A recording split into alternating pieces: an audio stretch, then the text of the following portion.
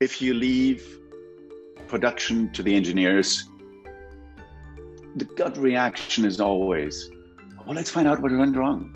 Let's just dig in and find out. And by the way, we have all the time in the world, right? It's important to get it right. Yeah. And no, it's not. If somebody has a car accident, first responders come in, they don't call in the oncologist and the, orthopedic surgeon and whatever Stop to kind of knows. Yeah, they just stop the bleeding first, and then we can see whether there's something we need to do, right?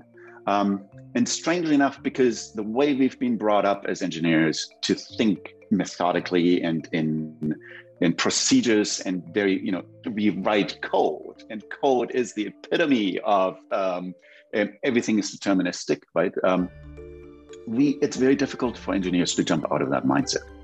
It's definitely a mind shift. It's a shift in mindset.